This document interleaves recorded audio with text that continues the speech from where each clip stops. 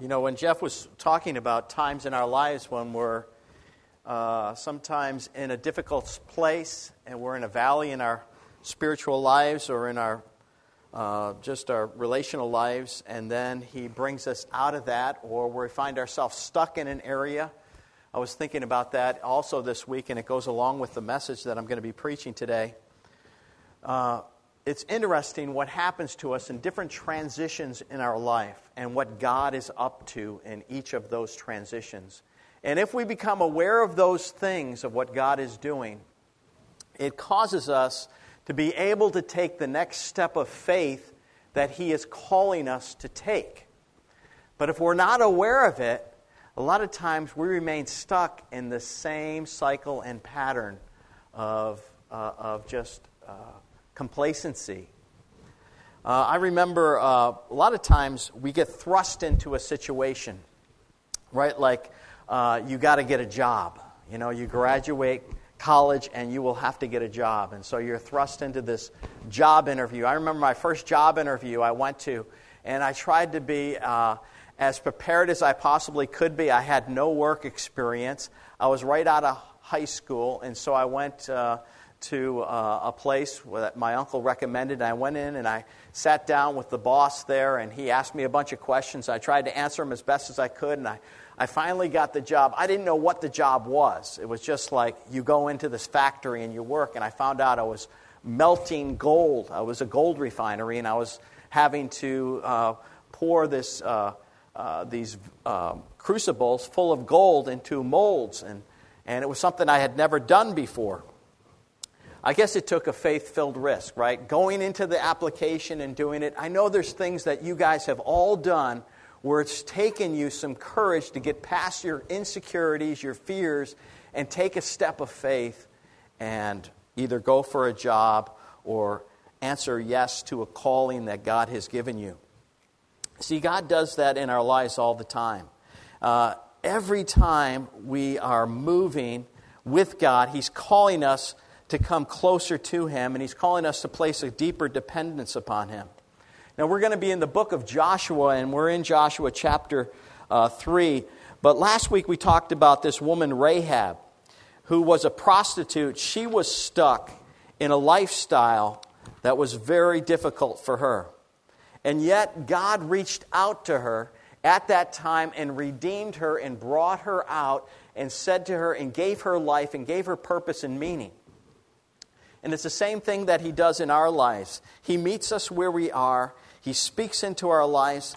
And then we have a decision to make. Will we follow Him? Now, we're getting to chapter 3, and it's with the whole nation of Israel. Joshua has heard back from the 2 spies that he sent out that they're going to go forward and they're going to cross the Jordan and go attack Jericho. But God has this purpose and plan here. The first thing that He does is He says to the people, when you see the Ark of the Covenant, the Lord your God, and the Levitical priests carrying it, you are to move out from your positions and follow it. So this whole army, the whole nation of Israel is ready together, and they're waiting on the next step. And the next step is simple. When you see the priests come and they take the Ark of the Covenant, and this was a piece of furniture inside the tabernacle that represented the very presence of God. When the reason they built it like this is because when Moses went up onto the mountain, he had a heavenly vision of what was going on in heaven, the worship of God in heaven. There was angels around. There was a throne. There was a mercy seat there. And then there was these angels all around. And so God told them, build an Ark of the Covenant.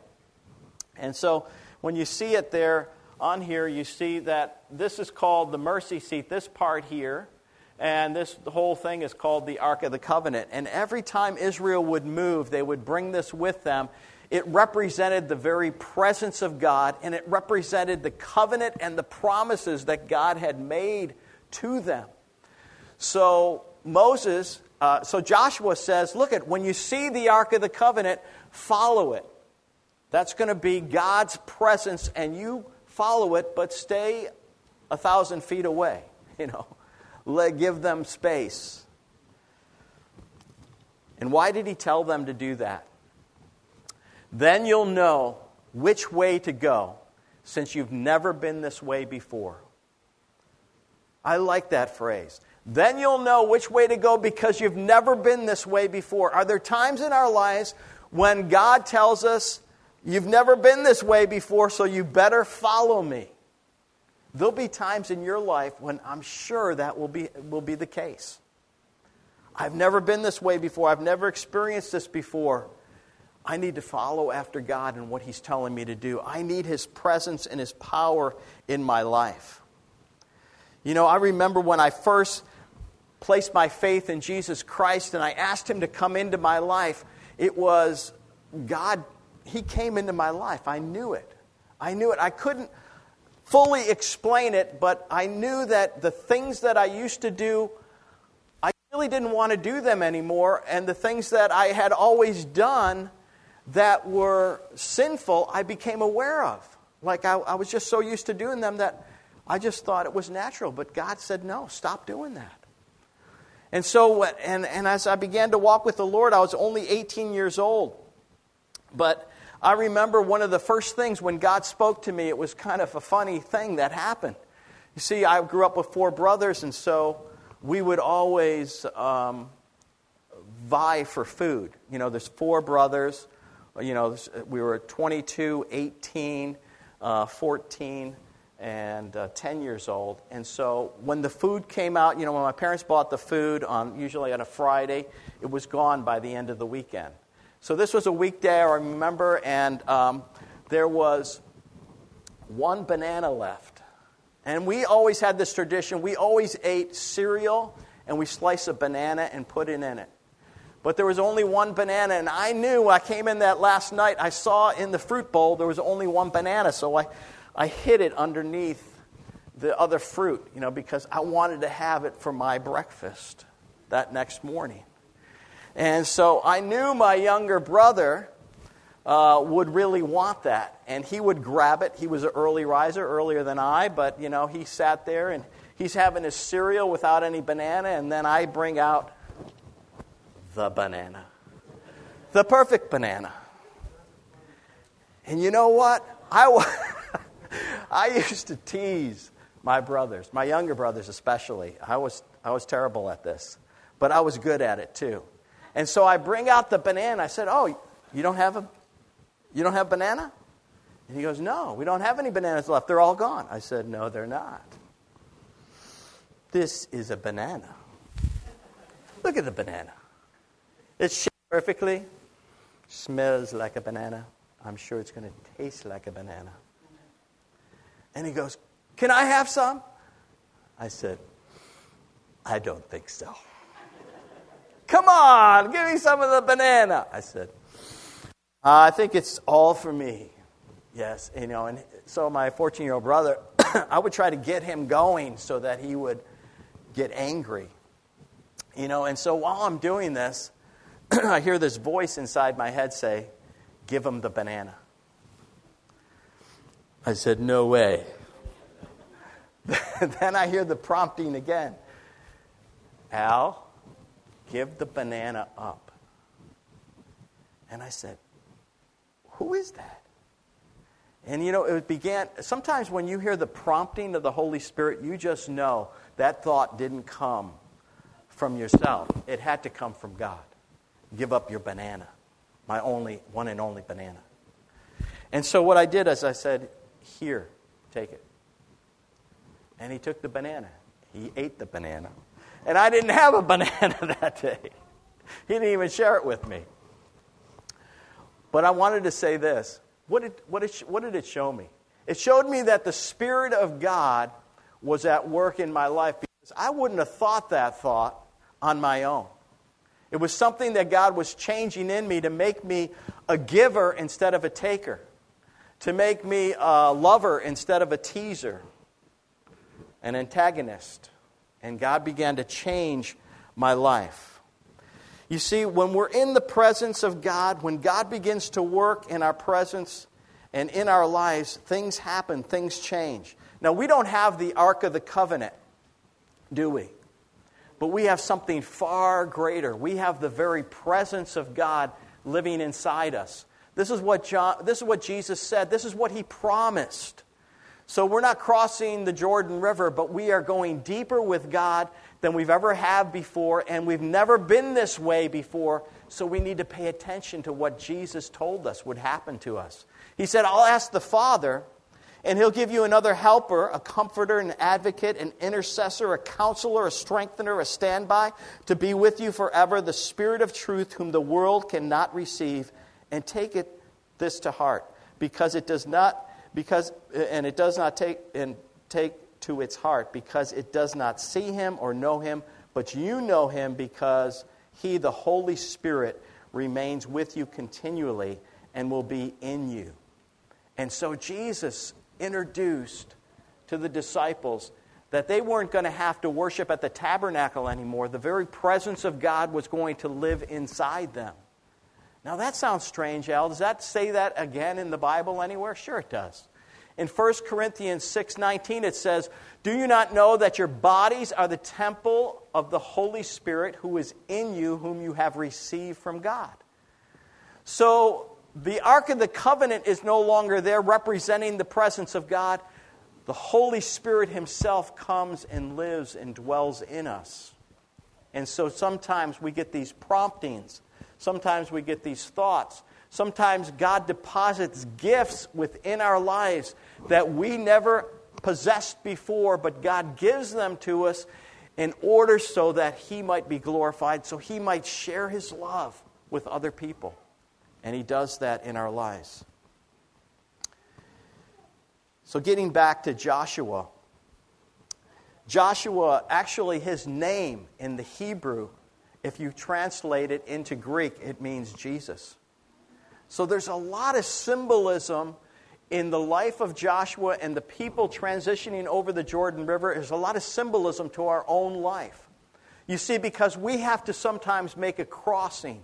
We have to cross and go deeper with God than we ever have before, even though we haven't been this way before. But God is calling us to a deeper faith and a deeper relationship with him. And he does that in our lives.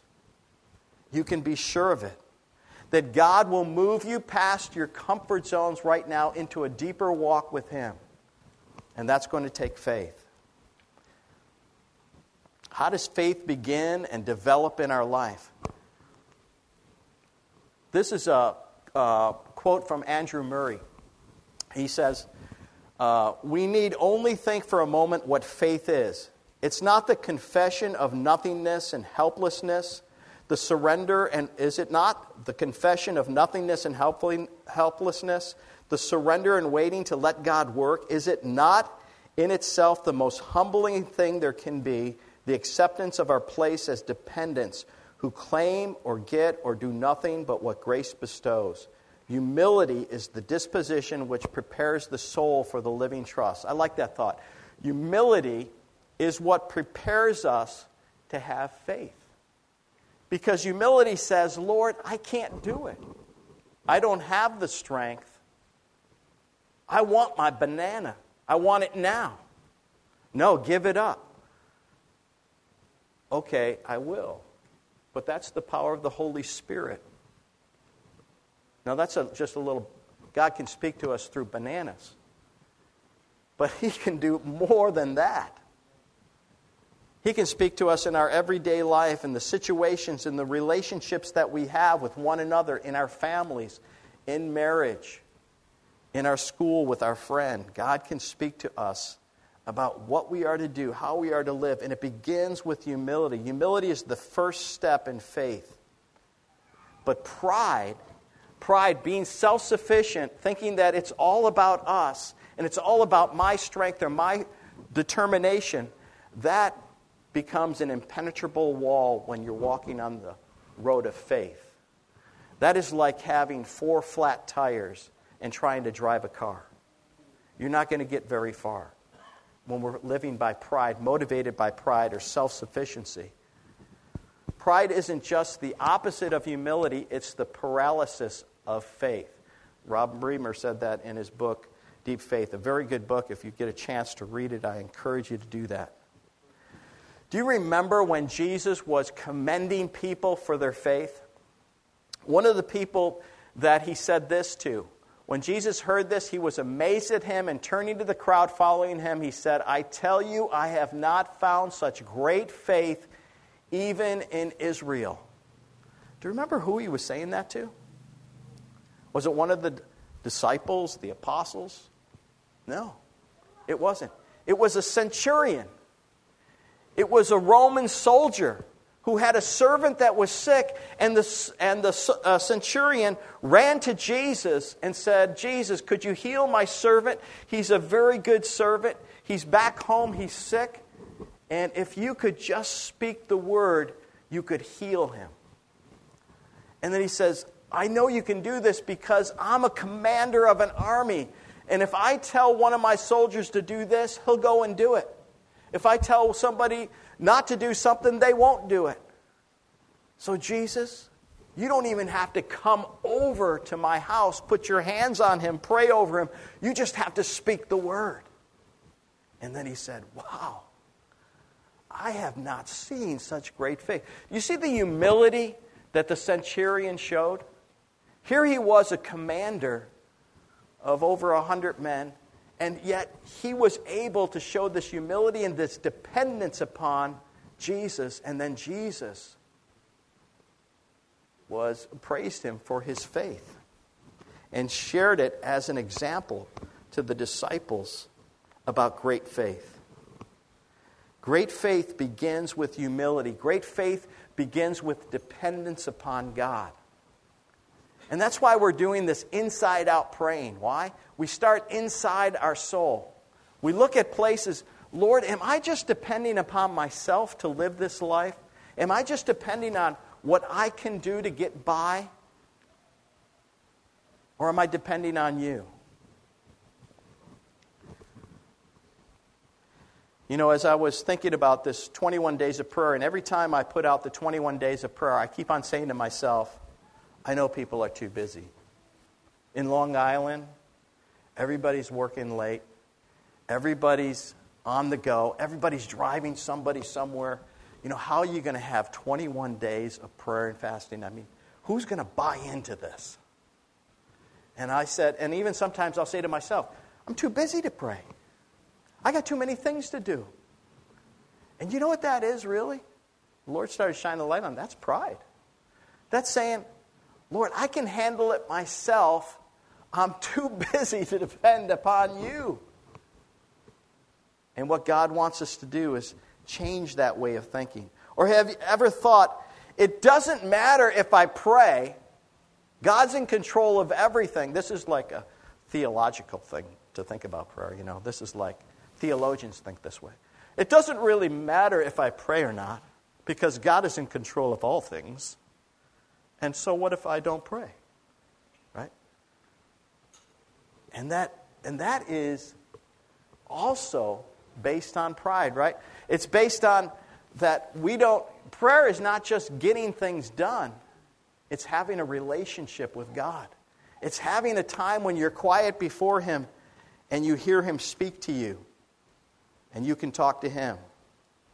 That's why I think when Joshua tells the people to get ready to get moving, he says this to them. He says, consecrate yourselves, for tomorrow the Lord will do amazing things among you. What he was saying is, consecrate, set yourself apart, get ready, prepare your heart, because tomorrow God's going to do amazing things around you, and you want to be able to see them and recognize what He's doing. A lot of times we don't recognize what God's doing in our lives because we're not aware of it. Our eyes aren't open to it. See, God was at work in the people. He was telling them, hey man, you've never been this way before. God's going to do amazing things for you. Tell your neighbor. You've never been this way before. Tell them. Tell your person next to you. You've never been this way before. God's going to do amazing things. Yes, He is.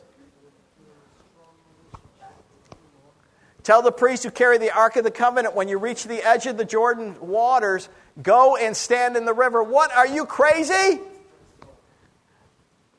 Go and stand in the river with the Ark? That's too precious of a thing. You're going to lose it. And this is the worst time to do that. Why? Because the Jordan was at flood stage.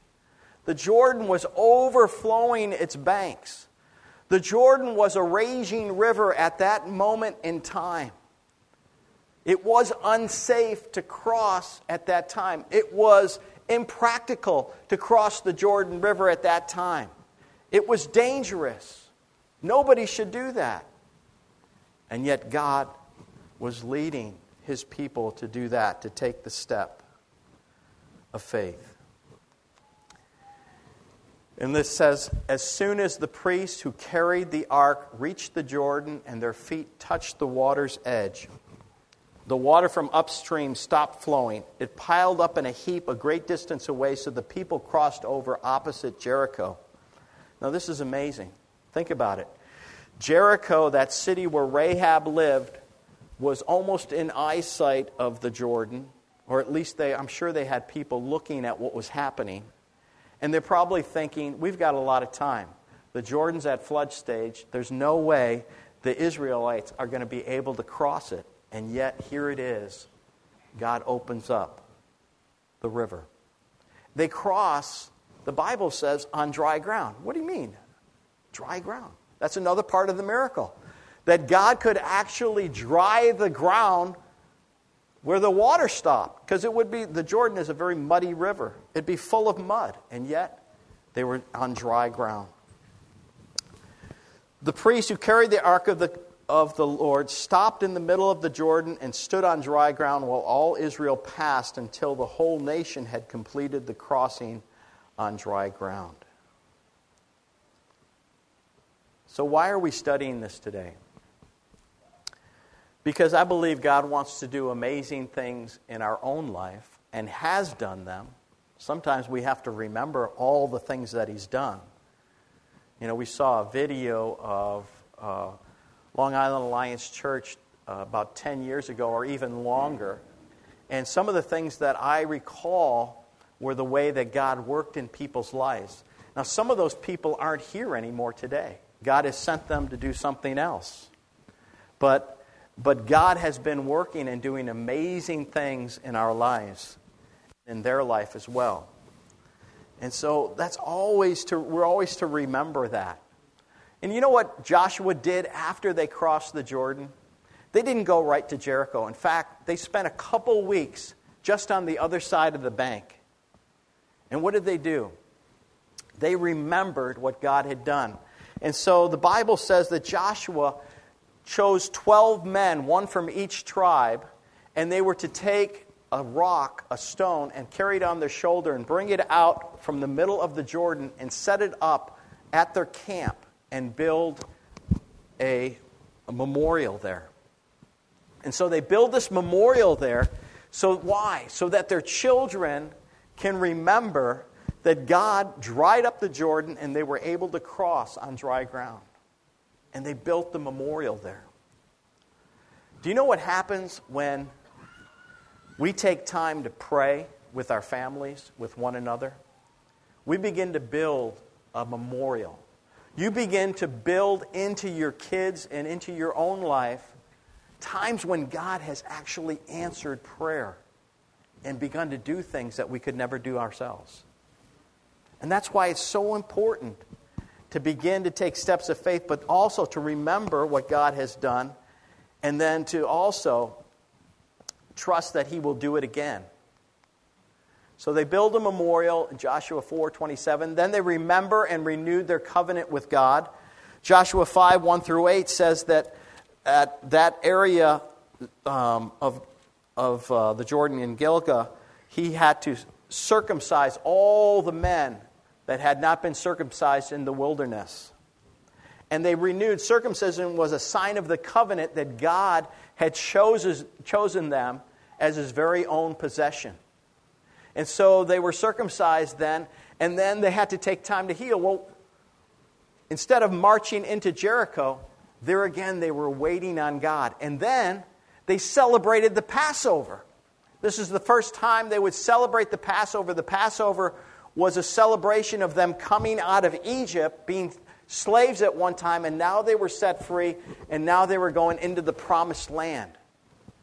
And all the time while they were before the promised land, God would give them manna, bread from heaven. He would send out bread from heaven and give it to them. They'd collect it and they'd eat it for one day.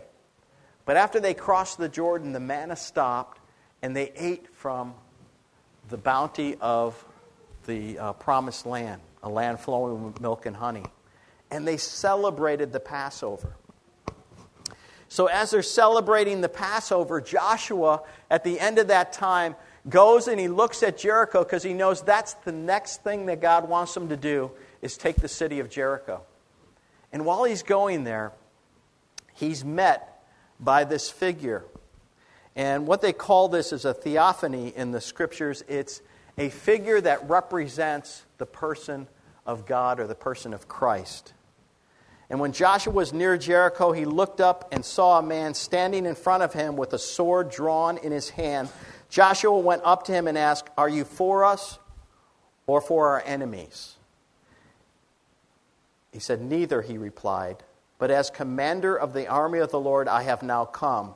Then Joshua fell face down on the ground in reverence and asked him, "What message does my Lord have for his servant?" And the commander of the Lord's army replied, this is interesting. This is what he said. "Take off your sandals, for the place where you are standing is holy." And Joshua did so. He said, "Joshua, it's not about Jericho. It's not about you. It's about my glory. And where you're standing right now is holy ground, and it's time for you to worship me and place your faith completely in me. Humble yourself before me." And that's what Joshua did. You see, when we take steps of faith and humility, God begins to work in our lives not to exalt ourselves, but to glorify Him. But sometimes in those times, God's manifest presence is there in a most powerful way when we'll come to Him like that. When we'll come humbly to Him. What are some faith steps for us today? First one is this: recall the ways God has worked and understand that He's going to do it again. So recall, think back, even talk. Sometimes I talk with my wife, Laura. I said, I've been having this thought. And then she'll say, "Yeah, but what about this? God did this." And we remember what God did. And it gives us faith and courage. Another thing is, we don't have Passover, but we do have communion, right? So celebrate communion with humility. Today we're going to be having communion. It's the Lord's Supper. The Passover represented the blood that was put on the doorpost. Communion represents the blood of Jesus Christ that was poured out for us so that we can be totally forgiven. Celebrate communion with humility. Experience the manifest presence of Christ through the Holy Spirit. Remember, the Holy Spirit is working in our lives, so listen to Him. Listen to what He's doing. And allow Him to manifest His presence in your life. Say, "Lord, I want to know You better. I want to follow You." And then follow the leading and the prompting of the Holy Spirit in your life. It may be that God wants to lead you out of a time of complacency. It may be a thing that God wants to lead you out from a time of struggle into something new. Or it may be that God is speaking to you right in that struggle, and He wants to teach you something. He wants to speak into your life right in the struggle that you're in. So allow Him to do that. Today, as we prepare our hearts for communion, the worship team is going to come up and lead us in a song. But I want to encourage us to open up our hearts to the Lord today. Even as we examine ourselves, even as we think about our place where we're at in this walk of faith that God is calling us to take. He is taking you on a walk of faith. Walk with Him. Walk with Him. Don't resist Him. Walk with Him. Let's pray. Father, we thank You that You call us to greater dependence upon You. And Lord, You also call us to remember all the things that You have done in the past, how faithful You have been in our lives. and how you will do it again in our lives.